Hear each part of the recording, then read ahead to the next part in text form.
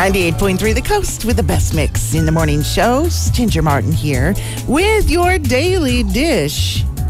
And it's no shock that the new Mission Impossible movie Dead Reckoning Part 1 had star reviews from its preview audiences. This sneak preview happened to snag in $7 million. And that's $1 million more than the previous Mission Impossible movie released in 2018.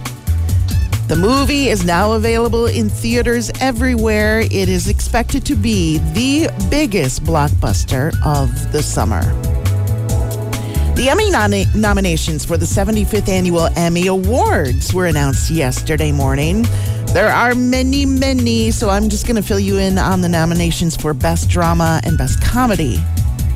For Best Drama Series, the nominees are Better Call Saul, The Crown, House of the Dragon, The Last of Us, Succession, The White Lotus, and Yellow Jackets.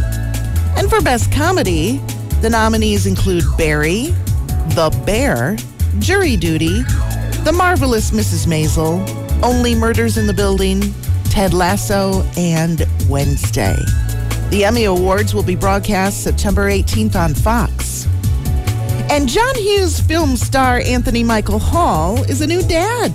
The 55-year-old actor from The Breakfast Club and 16 Candles and others announced the arrival of Michael Anthony Hall, the second, born on June 1st. He and his wife, Lucia, are thrilled. And there is your daily dish from 98.3 The Coast.